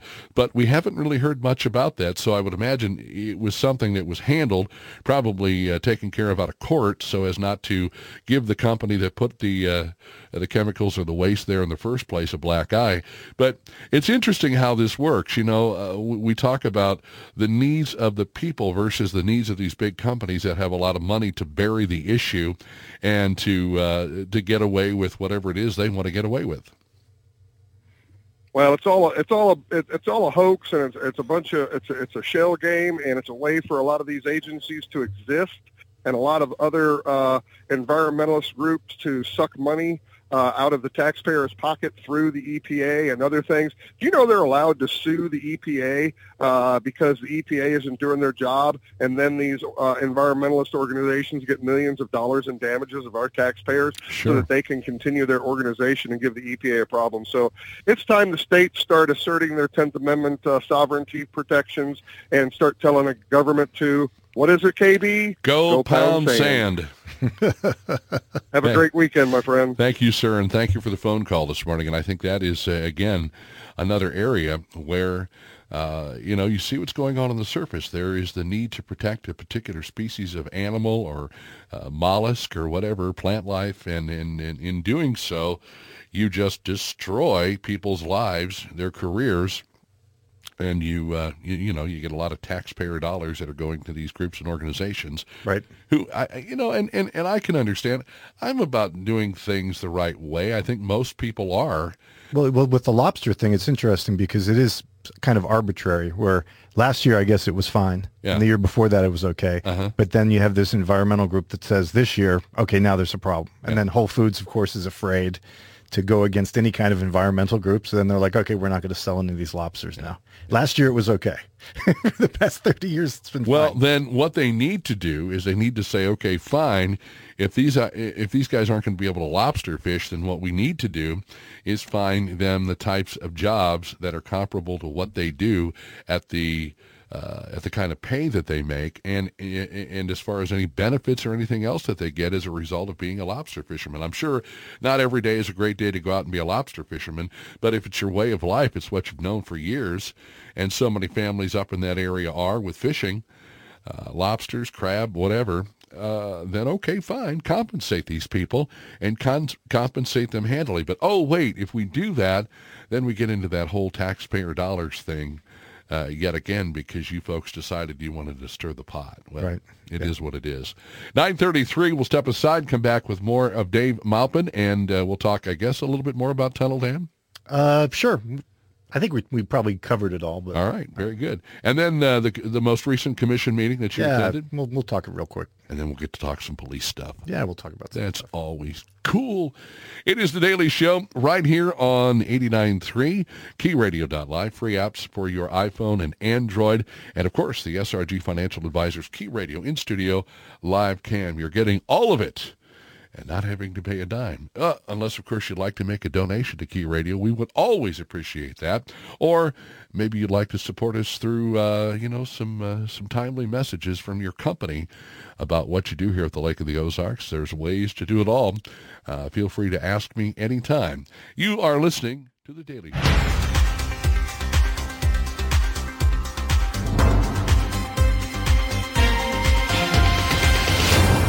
I'm Stacy Johnson, and this is your Lake Expo News Cut for Friday, December 2nd. The sale of a beautiful home on Shawnee Bend will help feed the needy at Lake of the Ozarks. Dave Leathers, owner of Lake of the Ozarks headquartered publishing company, Showcase Publishing, presented a check for $5,000 to representatives from Share the Harvest on Tuesday, November 29th. The donation was made possible by the sale of the Inspiration Home, a Southern-inspired home built by Showcase Publishing on Shawnee Bend. On November 8th, Missourians voted yes on Amendment 3, which legalized recreational use of marijuana. Starting December 8th, the state will begin transitioning its medical marijuana license to recreational ones. The transition process will take until February, so that means recreational marijuana should be available in a few months. Consumers will be allowed to have 3 ounces of dried marijuana flower or its equivalent. More information about marijuana in Missouri at lakeexpo.com. And Christmas festivities galore this weekend. There will be tree lighting ceremonies in Camden, Stover, and Versailles on Saturday, as well as the Eldon Lighted Christmas Parade. 2 charitable events are also happening this weekend. Lake Area Christmas for Kids will be held at the Encore, and Forget-Me-Not Horse Rescue will host their popular holidays with the Horses event. This has been your Lake Expo News Cut. All this news and more at lakeexpo.com. Lake news, events, boating, and the lake life, lakeexpo.com. Join 89.3 The Key for the True History Professor program featuring Professor Jim Paisley. The national media now is kind of taking advantage of people. They hit you with a big headline, and then they don't give you any information behind it. There's no context to it. Problem. And so what I'm going to try and do, on a weekly basis with the show is to try and share with you what were the events, what are the things behind the scenes here, what led to this. Professor Paisley takes a look back at history and how it relates to present-day events. But we take it on face value without having any knowledge of why. It's because the news told us. Join Professor Jim Paisley Thursdays and Saturdays at 6 a.m., 2 p.m., and 10 p.m. for the True History Professor program on 89.3 The Key.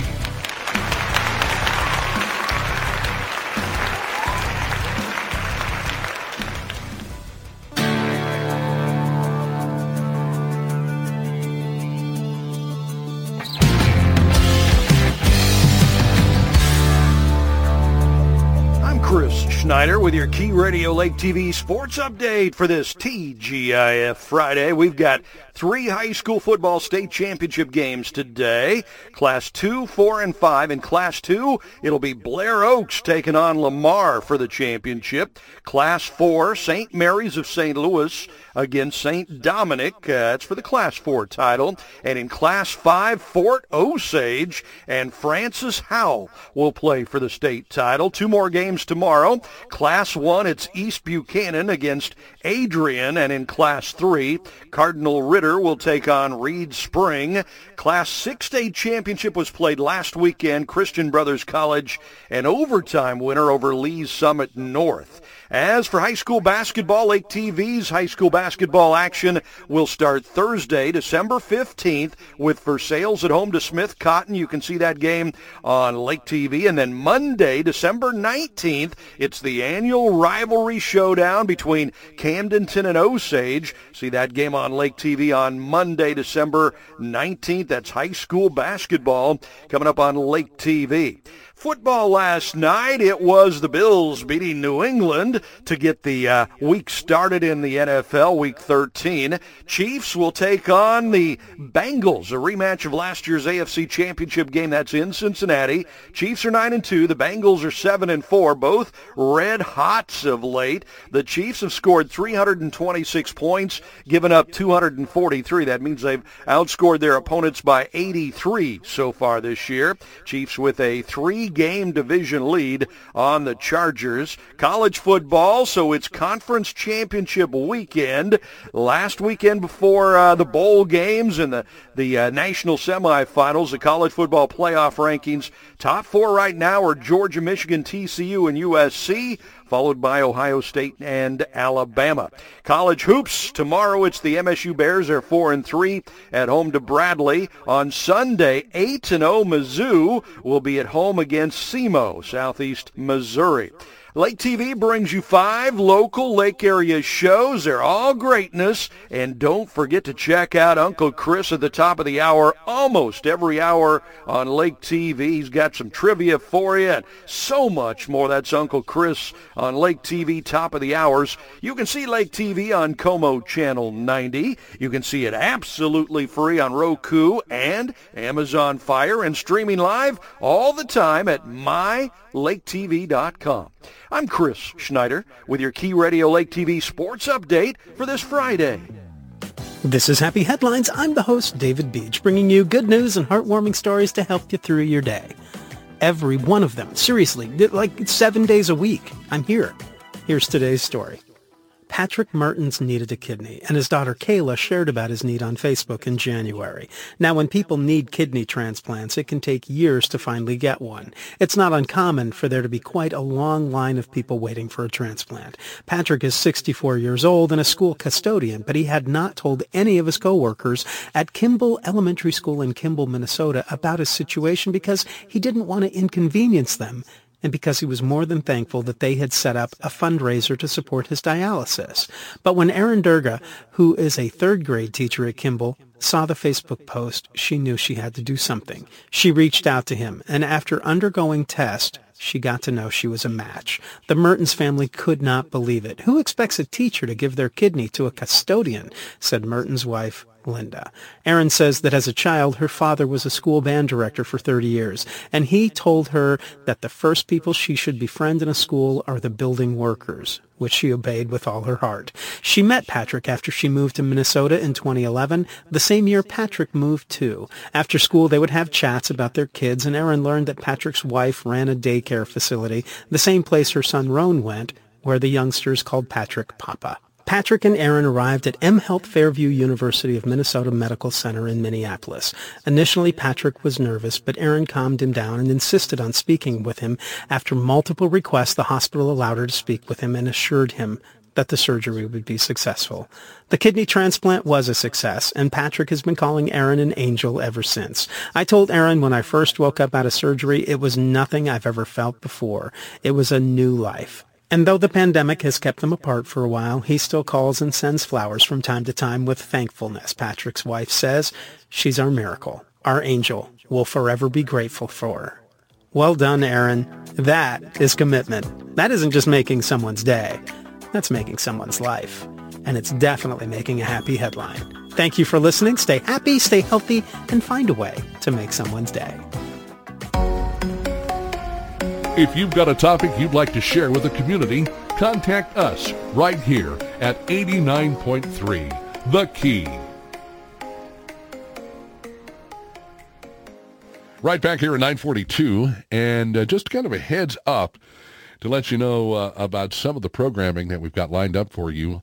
On Monday, Sheriff Tony Helms, Camden County Sheriff Tony Helms will join me in the 8 o'clock hour, and Camden County Commissioner James Gohagan will be my guest in the 9 o'clock hour. Some interesting things going on there.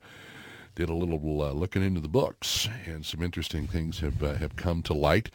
But we will talk to the sheriff in the 8 o'clock hour, Sheriff Tony Helms, and Commissioner James Gohagan in the 9 o'clock hour on the Monday edition of the Daily Show. 9:42 is our time. Dave Maupin is our guest among the Dogwoods blog.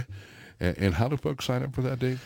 Yeah, so you go to amongthedogwoods.blog. That's the web address, and then at the bottom of the homepage, there's a little place where you can type in your email address, and you just press subscribe, and then you'll get emails every time I write something. Boo-yah. Simple and easy, and keeping up with what's going on in and around the area. Not just Camden County Commission meetings, but you do the occasional school board meeting, maybe a special road district meeting, or wherever Dave is invited to sit in and get some details. Or not invited, and I just show up.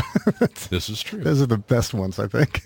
Oh, my gosh. Dave Maupin. They're like, oh, no. Dave Maupin is here. Why is he here? Why? And he's taking notes now. Everybody, where's the back door to this place? Well, yes. Yeah, so there were a couple other meetings this week, but frankly, they were boring.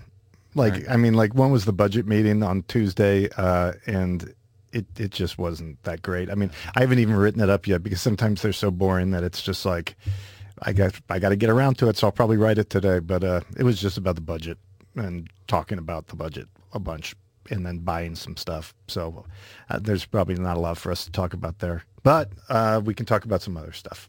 So I ran into a young guy recently who was, I guess he's going to be a deputy. He's a brand new deputy, and he's going to be working somewhere else. But, I was talking to him, and I was thinking later about some advice I could have maybe given him, because I was a police officer for quite a few years.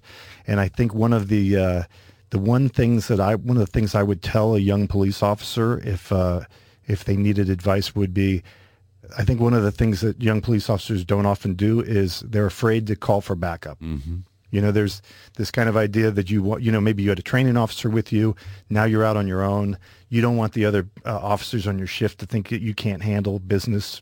So sometimes they're nervous about asking for help, and my experience has been that it's better to have too many police officers at the scene than too few, because once you realize you have too few there, it's too late. It's going to go bad. Yeah. I think you told us about an incident some time ago with a gentleman where you walked up to a screen door and some things happened there that didn't turn out very well. Yeah, I mean, so it's kind of like, again, one of those things where one of the problems is, so when you do request backup and the other officers get there and then they're like, it wasn't a big deal, then they might make fun of you or something like that, and then you feel stupid because... At least you're alive to talk about it. Right, exactly. Like, who cares about that part of it? And so part of that issue is, I think, with all the retirements that are happening on departments, like for me, I probably had a good another 5-10 years left to work as a police officer. Right. I ended up retiring early because I was out in Los Angeles and I couldn't take the environment anymore. I wanted to get my family out of there. But that's what's really tough for police departments now, because now you're going to see a lot of younger guys where a lot of the senior guys left. And so now suddenly there's this vacuum there. I remember when I was a sergeant, like some examples of maybe having a little bit more experience. When I was a sergeant, we had a big operation going on. So there were going to be a lot of different search warrants. We had a lot of different teams all over the county. And so I was assigned to work with a team that I normally didn't work with. And so we showed up for a little briefing in a parking lot. We were going to do a search warrant at a house. And so they did the briefing. I sat in on the briefing. And then I kind of just did some of the things I would normally do. Like I would tell the guys once the briefing's over, like, does anybody have any questions or any issues with the plan on how we're going to go hit this house? Because now is the time to raise those issues if you have an issue. Absolutely. Not as we're walking up to the door. If you're confused about any aspect of this plan, now is when you bring it up, not when we're there. And so for this particular one, and some of the other things I would usually tell the guys is, hey, this is a fraud case. So, some of you might be thinking it's going to be a milk run. We're just going to go over there and we're going to get in the house and we're going to search for. I said, but what you need to do is, as you're going over there, don't be thinking about where you're going to go eat afterwards. You should be thinking, okay, what am I going to do if the guy comes out and he has a gun? What am I going to do? And I said, these are things you should play through your head, because that way, if that incident does happen, your mind will respond in a way that's like, okay, I kind of, you know what I mean? Like you're kind of building that neural pathway for yourself. So you maybe can save yourself a second or two when you're there and the guy does have a gun. I would think that would definitely be a good time to do an equipment check. Right. So all that stuff, right? That's another thing I would do. I would make the guys line up, like we would usually line up in front of the door, like in a stick. So we'd have the point guy, you'd have the team leader, guy with the ram, guy with the beanbag shotgun, guy with the pry tool. I would make them all line up in the order that they would actually line up in front of the door during the briefing. Was the point man the guy who drew the short straw? Yeah, it's usually the guy who has to knock on the door and yell. Yeah. But so what would happen is when you did that, then you would be standing during the briefing, but you would also you could see, okay, Bill's going to be in front of me, Jim's going to be behind me. And we would have it sometimes where I'm like, okay, so we're all lined up. I'm like, who's got the ram? The guy's like, well, I'm the ram. I'm like, where's your ram? He's like, I'm like, is it in your car? And then you realize we don't have a ram.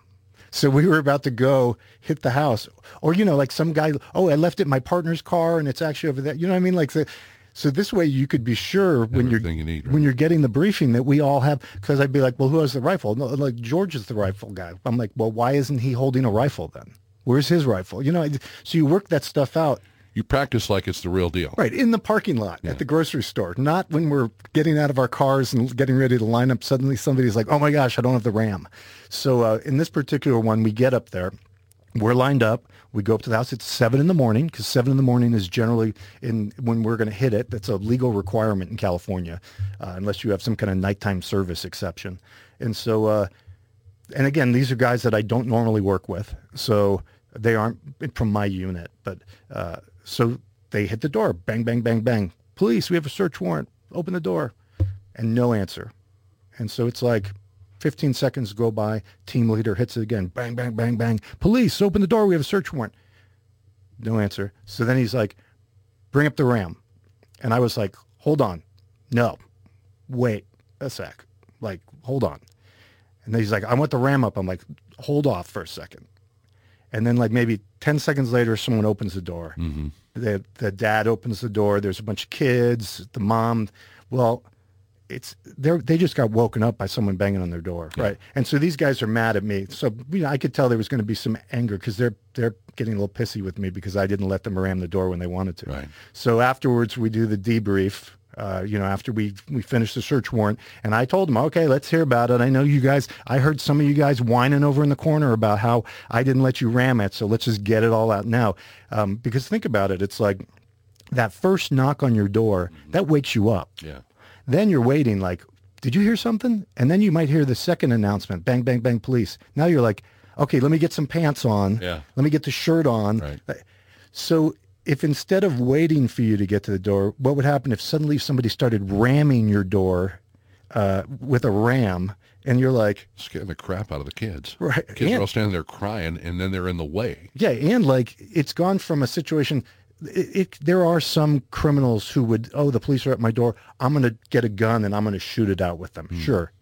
Most criminals are like, I need to hide this gun. Mm-hmm. Like they're not looking to get into a shootout at 7 a.m. with the police because they're not even 100% sure why you're there. Now, do you have somebody on the back of the house? We would usually have people watch the back, but if it was something where like we were just trying to get the house itself, like we weren't looking to make an arrest. Like if we were making an arrest in addition to that, we would have scouts. In fact, I always made them send out scouts even while we're briefing. Mm-hmm.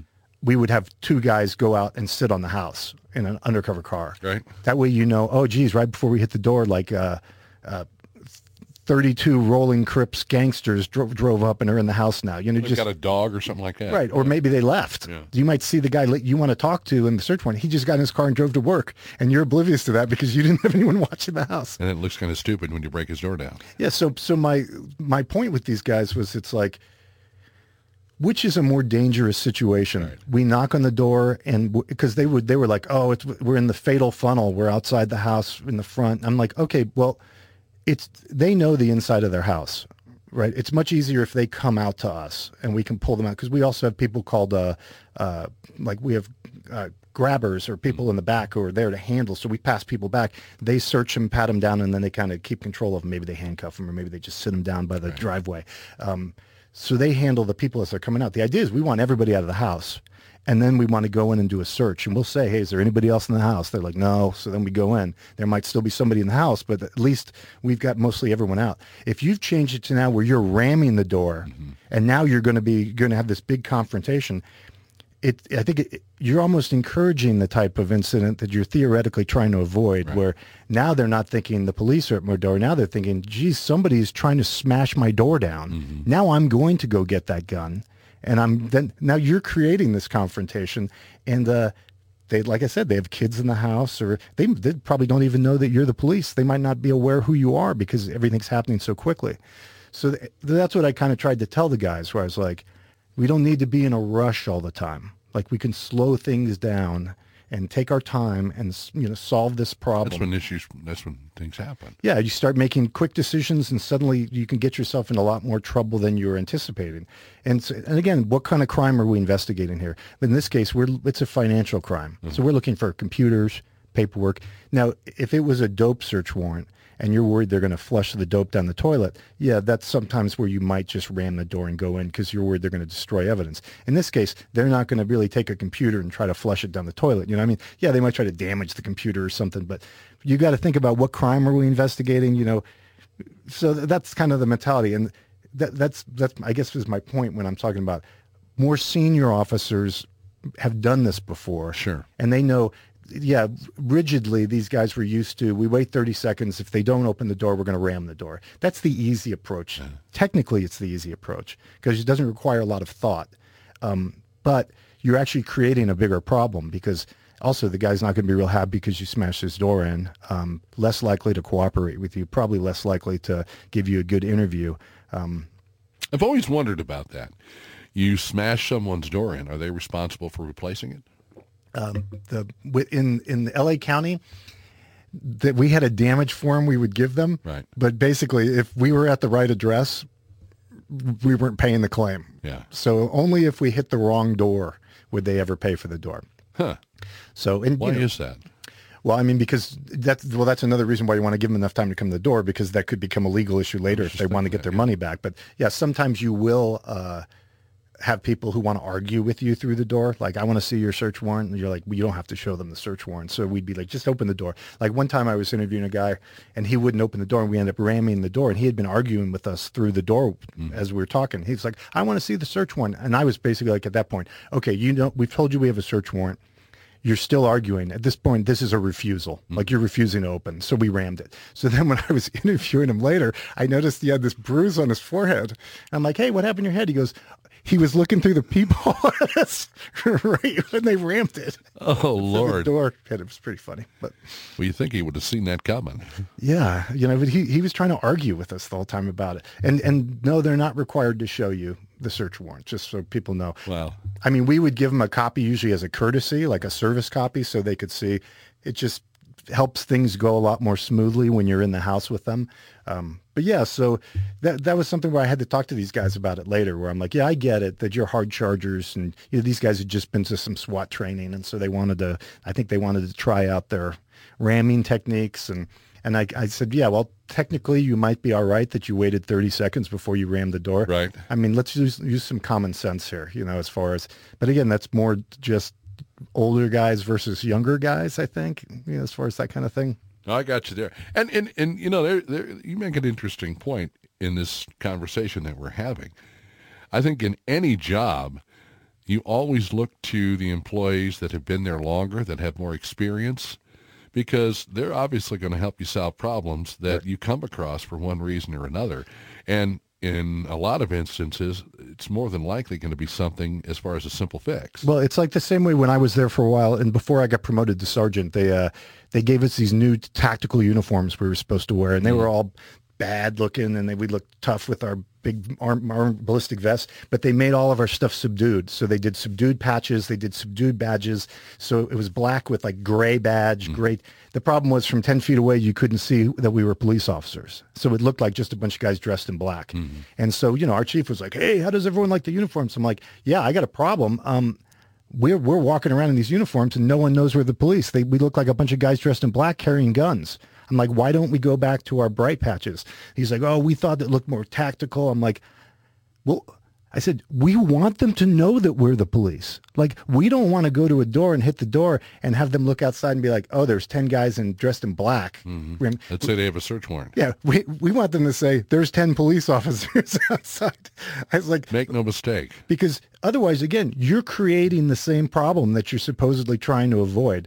And like when you get into a shooting, one of the first things they're going to do, or at least we did, is they're going to take photographs of all the police officers that were in the shooting in their uniforms, because the first argument a suspect's going to make is, I didn't know they were the police. That's why I shot at the guy. So you want to take pictures and you want everybody to be clearly identified as police. Like, that's why you'll see they have the bright white police things. Or on the front, on the back. Because that's the whole idea. Their number one defense is going to be, we didn't know who they were. We thought it was some guys ripping us off. Or even if it's a drug house, we thought it was some other guys from another gang maybe ripping us off. It's not going to give your identity away. It's just going to just state the obvious that it's the police and no one else. Yeah, I mean, that's the number one thing, right? Like, and that's what I always try. So then my chief said something like, okay, well, why don't you write up a memo and I'll think about it. And I was like, a memo? Like, I'm telling you about it now. You want me to write you a memo? I said, so let me get this straight. You want me to put in writing that one of your detectives thought that there was an issue with us not being able to be identified as police officers in search warrants. So then when there is a shooting, they're going to then do a discovery motion, and that memo will be turned over to the people suing our department that this issue was raised before? I'm like, what? That doesn't make any sense. You want to look like the smart guy there, Chief. You want to be like the guy that noticed that and detected it. Yeah. So that's one thing. Interesting stories that we get from our good friend, Mr. Dave Maupin, who is the author of the Among the Dogwoods blog. Again, easy to sign up. Go to amongthedogwoods.blog. Scroll down at the bottom, type in your email address, and you will get one of these every time he sends them out. And so be looking for them. And it's a great way to keep up on what's happening here locally. Thank you for your time, sir. Oh, yeah. Thanks. My pleasure. Great to see you. All right. And hope you had a good Thanksgiving. And good Christmas is awaiting the Maupins. Yeah, hopefully. I'm sure it'll be great. Hopefully. That's very reassuring, Dave. Listen, folks, appreciate you having some fun with us this morning and joining us. My thanks to JR, my thanks to Dave, and importantly, my thanks to you for joining us on all of our various outlets. And we invite you right back here Monday morning at 8 a.m. on 89.3 KEYK Osage Beach, Missouri. It's a great day to be